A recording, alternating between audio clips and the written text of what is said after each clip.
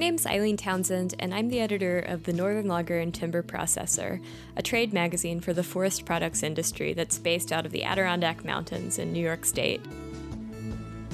Hello, this is Emily, filling in for your editor Eileen Townsend while she's away this week. You don't usually hear my voice on the podcast, but I'm the producer and audio editor for this fabulous show. So thanks for having me on as your substitute host today. This month, we are addressing the issue on everyone's mind, literally everyone in the world. We're talking about COVID-19 and how it specifically has impacted the wood products industry. It's a big topic that seems to be always changing. There's topics like employees' needs and business loans, new protocols, to the health of the different wood markets, to the health of the employees. I think we can all agree it's sort of surreal that this issue didn't seem to exist 2 months ago, and now it's almost too mammoth and constantly changing to properly cover. However, Charlie Levesque, president of Innovative Natural Resource Solutions, a Northeast-based forestry consulting firm, wrote an excellent story about COVID's impacts on our industry in this month's print edition of the Northern Logger and Timber Processor. He'll be our guide on this episode, and he'll update us on how the crisis has influenced our industry. He remembers when it first started to feel real for him in the Northeast region. Yeah, I guess like everybody else, I think in our company we're a bit kind of news junkies. We all kind of tune in to many sources every single day. And so even, when the first inklings of it came in late January and early February, I mean, we certainly knew about it, didn't know that it would be as big a deal. And probably most people didn't know back then. And so after that, I mean, I actually, as a forester, manage some logging jobs, do some forest management plans. And I had a logging job that started the last week of February. And so I had a crew out there. And I remember shaking the hand of the fellow buncher operator on March 10th. And the reason why I remember that is that he ended up getting the virus, although he was never tested because they didn't want to waste a test on him by the time he was recovered. He very likely had it. In fact, they counted him in New Hampshire in the list of folks who had contracted it and recovered. But I remember shaking hands with him on March 10th, and we kind of said to each other, we probably shouldn't do this anymore. We were in the woods checking out what he was doing, and we said, we probably shouldn't do this after this, and he agreed, and I agreed. And then, unbeknownst to me, he went out on sick leave the next week, and he was in bed for 9 days. A really healthy 30-year-old guy was stuck in bed for 9 days, and I saw him like 3 weeks later, and he said, yeah, I've never had anything whack me like that. And, so it affects people different ways. But interestingly, that case is the only direct forest industry case that I or my two partners know about, where we can say we know that guy and he or she had it for sure. We don't know of anybody else that we've, are in touch with directly. I mean, we've talked with a lot of mill people, and there have been a few places where they said, yeah, we sent that person home because they had flu-like symptoms, but a lot of those people don't get tested, so you don't really know. And so, it really started happening around that time. But as we started talking, this industry is set up beautifully, especially the woods part of it, for this kind of pandemic, because people are naturally socially distancing in this industry. And, in the article we wrote for Northern Logger, as we were talking with people, the normal practices that they always do anyways, they hyped up just one notch. For instance, folks who, generally cruise in the woods and logging companies, they often swap off equipment. Some don't do much of it. Others do more of it. Where one day so-and-so will run the fellow bunch. I mean, the fellow buncher operators are considered a special skill set. And so that doesn't get swapped off as much as others. But somebody might be riding a skidder one day. They might drive a truck the next day. And as part of the social distancing, what most companies did and are still doing is a lot less switching off of equipment in the woods, right? So that other people are not touching the surfaces in the vehicles, in the skidders, in the fellow bunchers. So that's something that's kind of new. although they were generally, a lot of that happens anyways. Clearly, people brought that up a notch. And that's kind of generally what's happened, where people said, okay, that's your piece of equipment. You're going to stick with that until we get through this. And if people did switch, I physically saw on some logging sites where people had cleaning equipment there, where they would wipe down steering wheels, levers, all that kind of stuff that you should do. So this industry, certainly has taken it seriously. And, nobody knows, but I suspect in the supply chain for the forest products industry, if you were to compare it to other sectors in society, we probably have had a lot fewer contracted cases, simply because we have natural social distancing and people took it very seriously, even in the mills, where there's obviously a lot more opportunity for people to interact. People have taken it seriously there as well. Charlie went on to detail how the various markets have been impacted. So in terms of markets, as we say in the article, this is mixed up in the natural, mud season kinds of stuff that happens at this time of year, all the way from the lake states all the way to Maine and down south, on the eastern seaboard a bit. Naturally, we have a change in what goes on in forest products markets, all the way from the supply chain in the woods, starting with the foresters and loggers to truckers, all the way in the mills. That always changes at this time anyway, and then starts to get more normal again, depending on whether we have a wet spring or a dry spring coming into May, whether it's early May, late May, June, it depends on the season. So the whole pandemic got mixed up with all of that. And that it's a little hard to tease that out, right? Because you got some of that. Mills, for instance, are always looking to get their log supplies and their feedstock supplies. Maybe they get chips as a feedstock. They're always looking to try to build that up as the winter ends, because they know they're going to have a mud season period where the supply is going to be a lot less and they don't want to run out. So that's normal mud season kind of activity. So the real question is, how much of this is pandemic related and how much is not? So if we kind of want to cycle down through the markets, looking from low grade markets to high value markets, on the very low end side, we're talking about biomass chips for electricity generation. And that generally doesn't change a whole lot at this time of year. Now, that sector has already been devastated by non-pandemic issues in the last year anyways. The sector is a lot smaller than it was a year ago and a lot smaller than it was 2 years ago. But the fact is that the plants that are still running, and they're still taking chips. And I talked to a logger yesterday who put in a load of chips yesterday. So, that kind of thing is going on. Hasn't changed a whole lot and probably won't. It won't change any more than it normally does during this time of year. So for the electricity markets that drive that, remember that we get spikes in electricity demand in Northeast and elsewhere in the country in 2 times of the year. In the wintertime, when we have a spike in demand because of heating needs, whether you're using electric heat or you're using stuff that's driven by electricity, there's always spikes when we have those really cold stretches. And then in the summertime, when we get the heat spells, the same thing happens, right? So those are your peak times anyways. So those aren't going to change. So in that sector, haven't seen a whole lot different. Again, it's way down from where it was, has nothing to do with the pandemic. So then as you kind of climb up the food chain, look maybe to pulpwood next.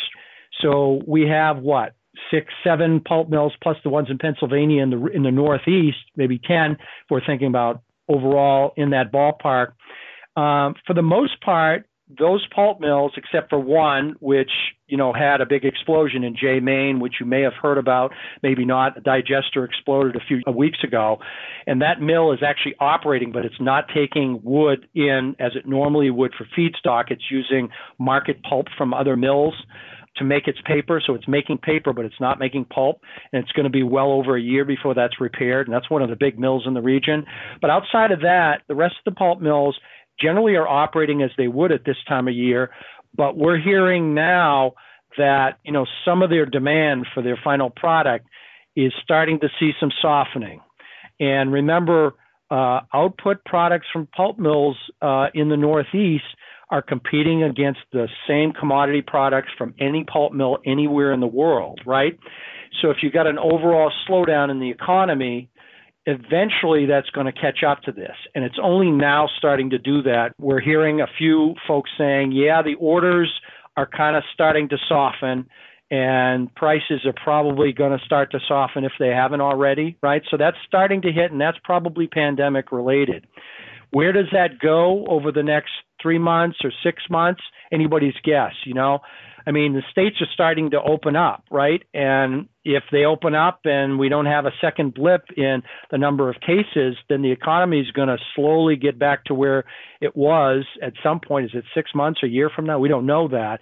But the fact is, paper is everywhere in our society for packaging, for uses that are the normal paper uses you think of, to toilet paper, to boxes, everything, that's seriously part of our society. And so that is going to run the trend of what happens in the rest of the economy. So right now, we're certainly seeing some of that starting to trickle in. That demand has certainly on that far end consumer product, whether it's toilet paper or writing paper or anything you can think of at that final end stage, that's starting to change because of the pandemic and the slowdown in the economy. So maybe we can segue into talking a little bit about some of the higher end markets. And usually we kind of take the sawmills, which are primary processes, right? They take round logs and they make them into square solid wood, whether it's boards or timbers or whatever it is for secondary markets, or they might make finished products in the mill. Hardwood mills have a different market than softwood mills. And hardwood is particularly, in the last 10 years, has seen a growth in export markets. And there are a lot of hardwood mills that have taken advantage of markets that are on the other side of the world. And we're thinking China and Southeast Asia. Some mills, may have upwards of half of their production from the Northeast U.S. going on to the other side of the world, whether it's lumber or logs or both. Okay. And so interestingly, China, obviously was hit first with the pandemic and the COVID-19 virus. They also have come out of it first. And so we know for a fact, because we've talked to some of the hardwood mill owners, that people have been getting back into the mills that use U.S. hardwood for finished product or even for kind of secondary manufacturing in China, way before we're going to do that here if things went out. There, they closed a lot of everything, right? Here, the thing that I haven't talked about yet is that both from the federal level and from the state level, because the governors actually control this, the forest products industry in the U.S. has been deemed, for the most part, essential, right? Except for some of the secondary manufacturing stuff when you go way out in those final products. Most of everything else has been deemed essential. And that's why in the supply chain, from foresters to loggers to truckers to sawmills to pulp mills to bioenergy plants, that has all been operating during the pandemic. It's been essential. And again, I described the fact that people are trying to be safe. So that wasn't the case in China, where they kind of shut down the entire economy. But since then, and really for at least the last month and a little more than that, folks got back into the workforce in China and Southeast Asia. And so the hardwood mills and again, most of them, if they're surviving, they're using those foreign markets. They have decided that they're going to continue on that run. Remember, we had tariffs that were imposed on China, which severely hurt the hardwood sawmills in the U.S. That all got lifted right as the pandemic started happening. And so the shipments started happening, and then, people started getting back into the mills in China. And so, I talked with a sawmill owner just last Friday, hardwood sawmill owner said, we're shipping overseas just like we were before the tariffs.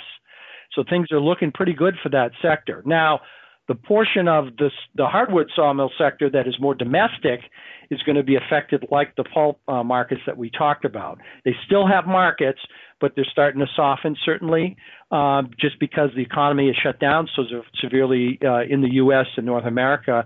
But they haven't shut down completely. And, there will be hardly any sawmills that you will see in the region who are shut down completely because of this. Now, a few marginal mills I've heard have taken some time and shut down for a brief period, but for the most part, they're operating. So hardwood sawmills, not a bad situation. I guarantee if you talk to a logger about it, they will tell you that their demand is down and their prices are down. But is that mud season or is that pandemic? I don't think anybody knows yet. We won't know that for a couple more months. Yeah. So in the spruce fir mills, their markets are structural timber markets, right? That's construction. That's 2x material timbers and so forth that are used both in commercial and residential construction. And we already know that the housing starts, which is a key indicator for that sector and a good part of the forest products industry, frankly, we're back to pre-recession levels come January of this year. Okay, so we finally got back to where they were in 2007 come January, and it took that whole time to get back to those pre-recession levels, and then the pandemic hit. And so it really whacked the construction industry that has clearly taken a nosedive. And until construction, home building becomes an essential or at least a non-restricted sector again, which probably will happen pretty soon. And again, state by state, governor by governor, that part of the sawmill industry certainly has been affected and will continue. So, the pine sector is also affected by housing.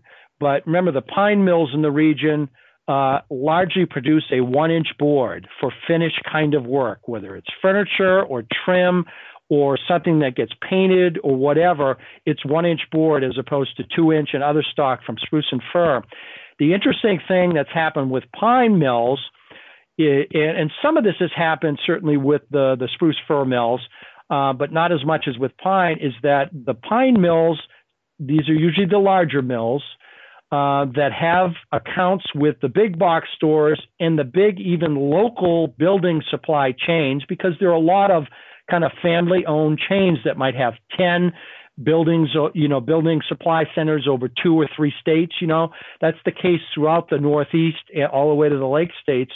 The folks that have accounts there have seen their orders actually spiked during the pandemic, because what's happened is people with a lot of time on their hands have decided to do those home improvement projects, which they've been wanting to do for the last 5 years. And literally, people have gone out and bought a whole lot more lumber at that retail level than they would normally at this time of year. And so that has happened. Now, having said that, that can only last so long, and the people who've decided to do that probably have done it. And so just talking with some pine mill folks in the last week, they're saying, yeah, maybe the softening of their markets is starting to happen, but they literally have had a little boom, a mini boom, from those that have kind of direct markets into retail. That's probably going to change again, because the overall economy has shrunk so much, unemployment and everything. We're going to probably see a bit of a dip there. And the question is, how long before it comes back? So those mills also, have cut back their log buying and prices as they normally would during mud season. And so, it may take them longer to get out of this period before they're back to kind of something a little more normal. Charlie also explained how employees and employers are handling this challenging time. So everybody in the U.S. has certainly heard of this CARES Act, and it's many components to it, but frankly, the critical one for the forest products industry and supply chain, primarily because most of the businesses are fairly small. But the one that I'll try to focus on here, because I think it probably has been taken advantage of by the forest products industry more than other opportunities of conventional loans and whatnot, is this thing called the Paycheck Protection Program, PPP, as it's commonly been known. And if you remember, in the original CARES Act, it had $349 billion set aside for it, and that money literally went out of the coffers and got gobbled up in a matter of a couple weeks' time by all sectors in society. And we know for a fact that folks from forester and consulting forestry companies to loggers and mills, I'm not saying everybody did it, but a high percentage of folks in the forest products industry took advantage of that opportunity to sort of backfill a little bit to be able to pay their employees and keep full staff on, because that's what everybody's goal was. And as I said earlier, I'm guessing if there was a way to drill down to find out, how many people were kind of furloughed from the forest products industry compared to other manufacturing in the United States, I bet this sector would be on top in terms of not furloughing a lot of people. People stayed employed and have stayed employed in this sector, and the Paycheck Protection Program have helped folks do that. That's a very short-term program that really is designed to keep people employed for really 2 months. I mean, that's all it is. But for a lot of businesses, that's a big time period to get people over the hump. That's probably been a big help to everybody in the sector. What we have heard from another part of the CARES Act that has not been so positive to employers, but has been probably positive to employees, is the added benefits that have been added to unemployment. So unemployment compensation obviously is paid out to employees when they're furloughed, when they're laid off, and that happens on a state-by-state basis. But the CARES Act provided money to each of the states to backfill the normal unemployment payments that people get when they're furloughed with an extra $600 a week. And, for somebody who's employed in manufacturing, that can be huge. And what's happened, and, we had fears of this when we first heard the policy, is that some employees have at least thought that they can do better if they're not working compared to if they're working their normal job. And so the CARES Act allows people to say, I'm fearful of my health if I go to work.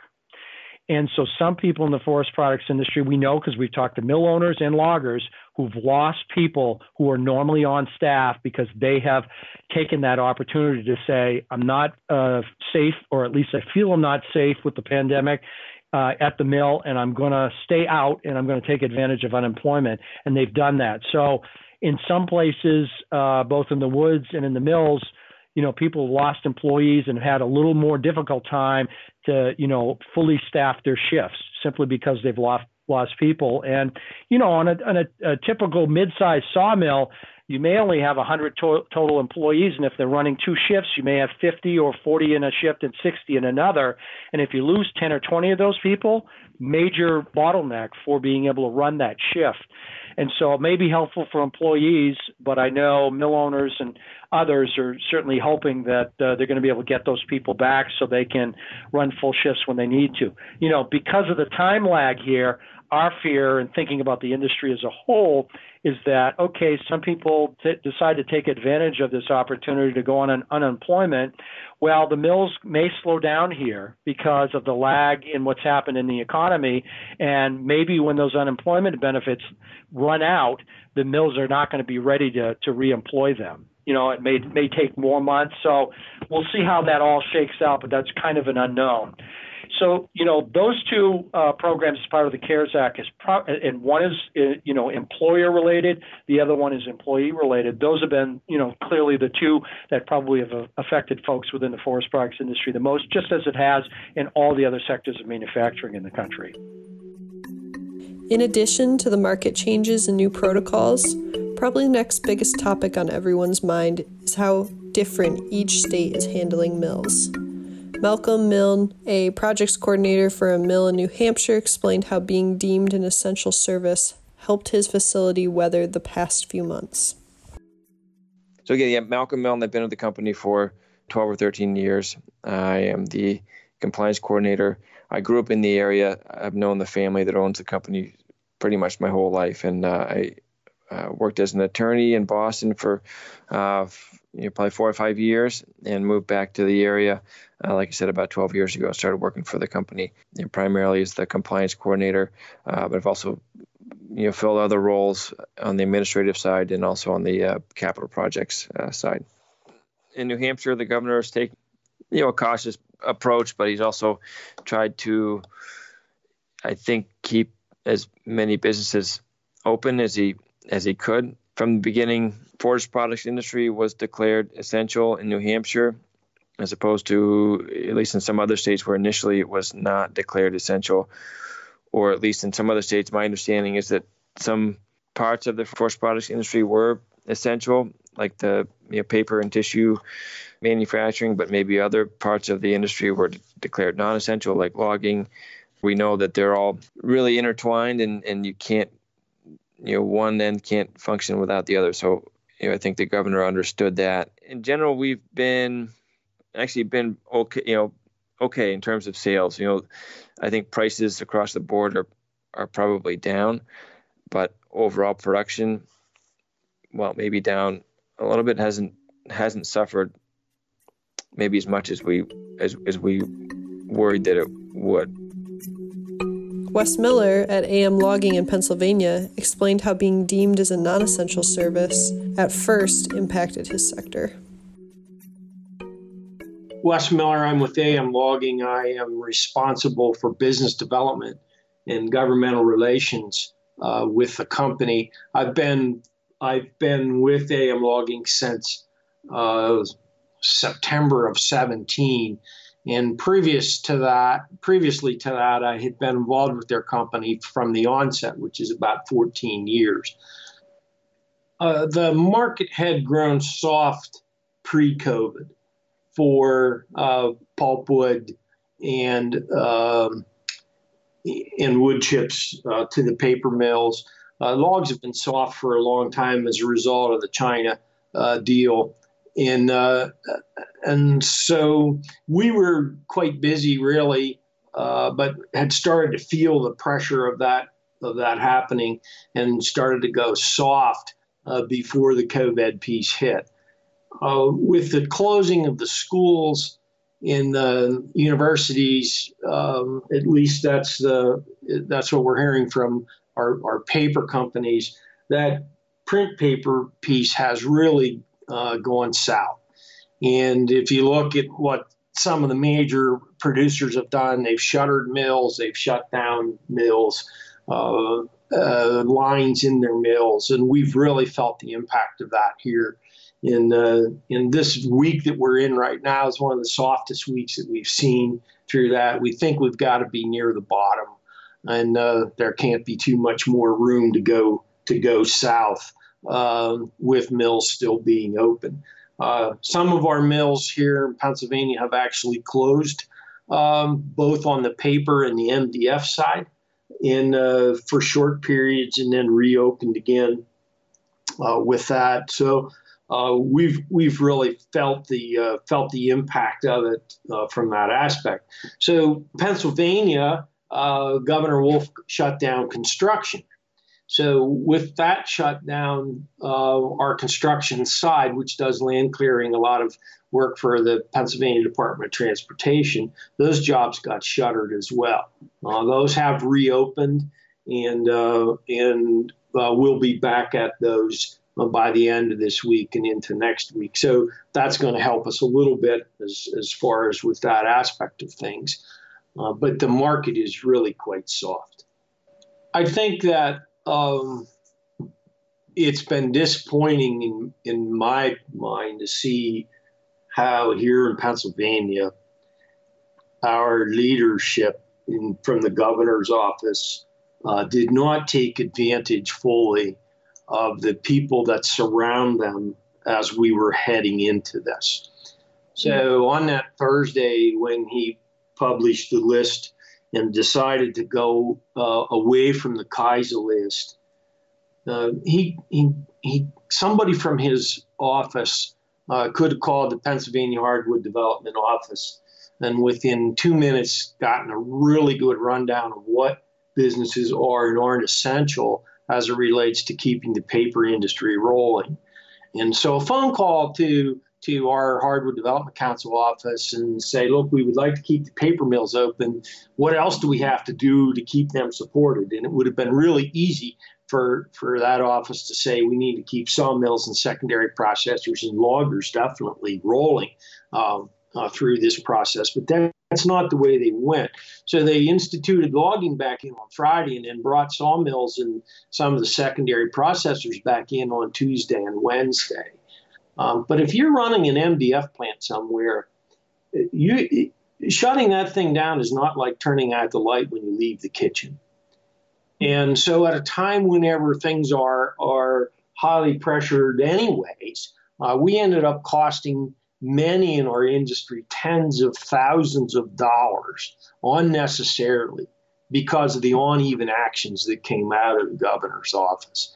And that's really disappointing. I mean, you have these people around you for good reason, and you should use them in these kind of situations. Now, having said that, I realize this is something that you don't do every day, and it's easy to look at a list and think you have it covered when you really don't, or a situation, and not really understand what all of those consequences will be coming out of there. But that piece was the most disappointing that I saw coming out of there. I felt it could have been handled much better than that. Thanks again for listening to this month's episode of the Northern Logger Podcast. You can always read the magazine by subscribing online at northernlogger.com. There you can find more about this story and many others. Please stay safe out there.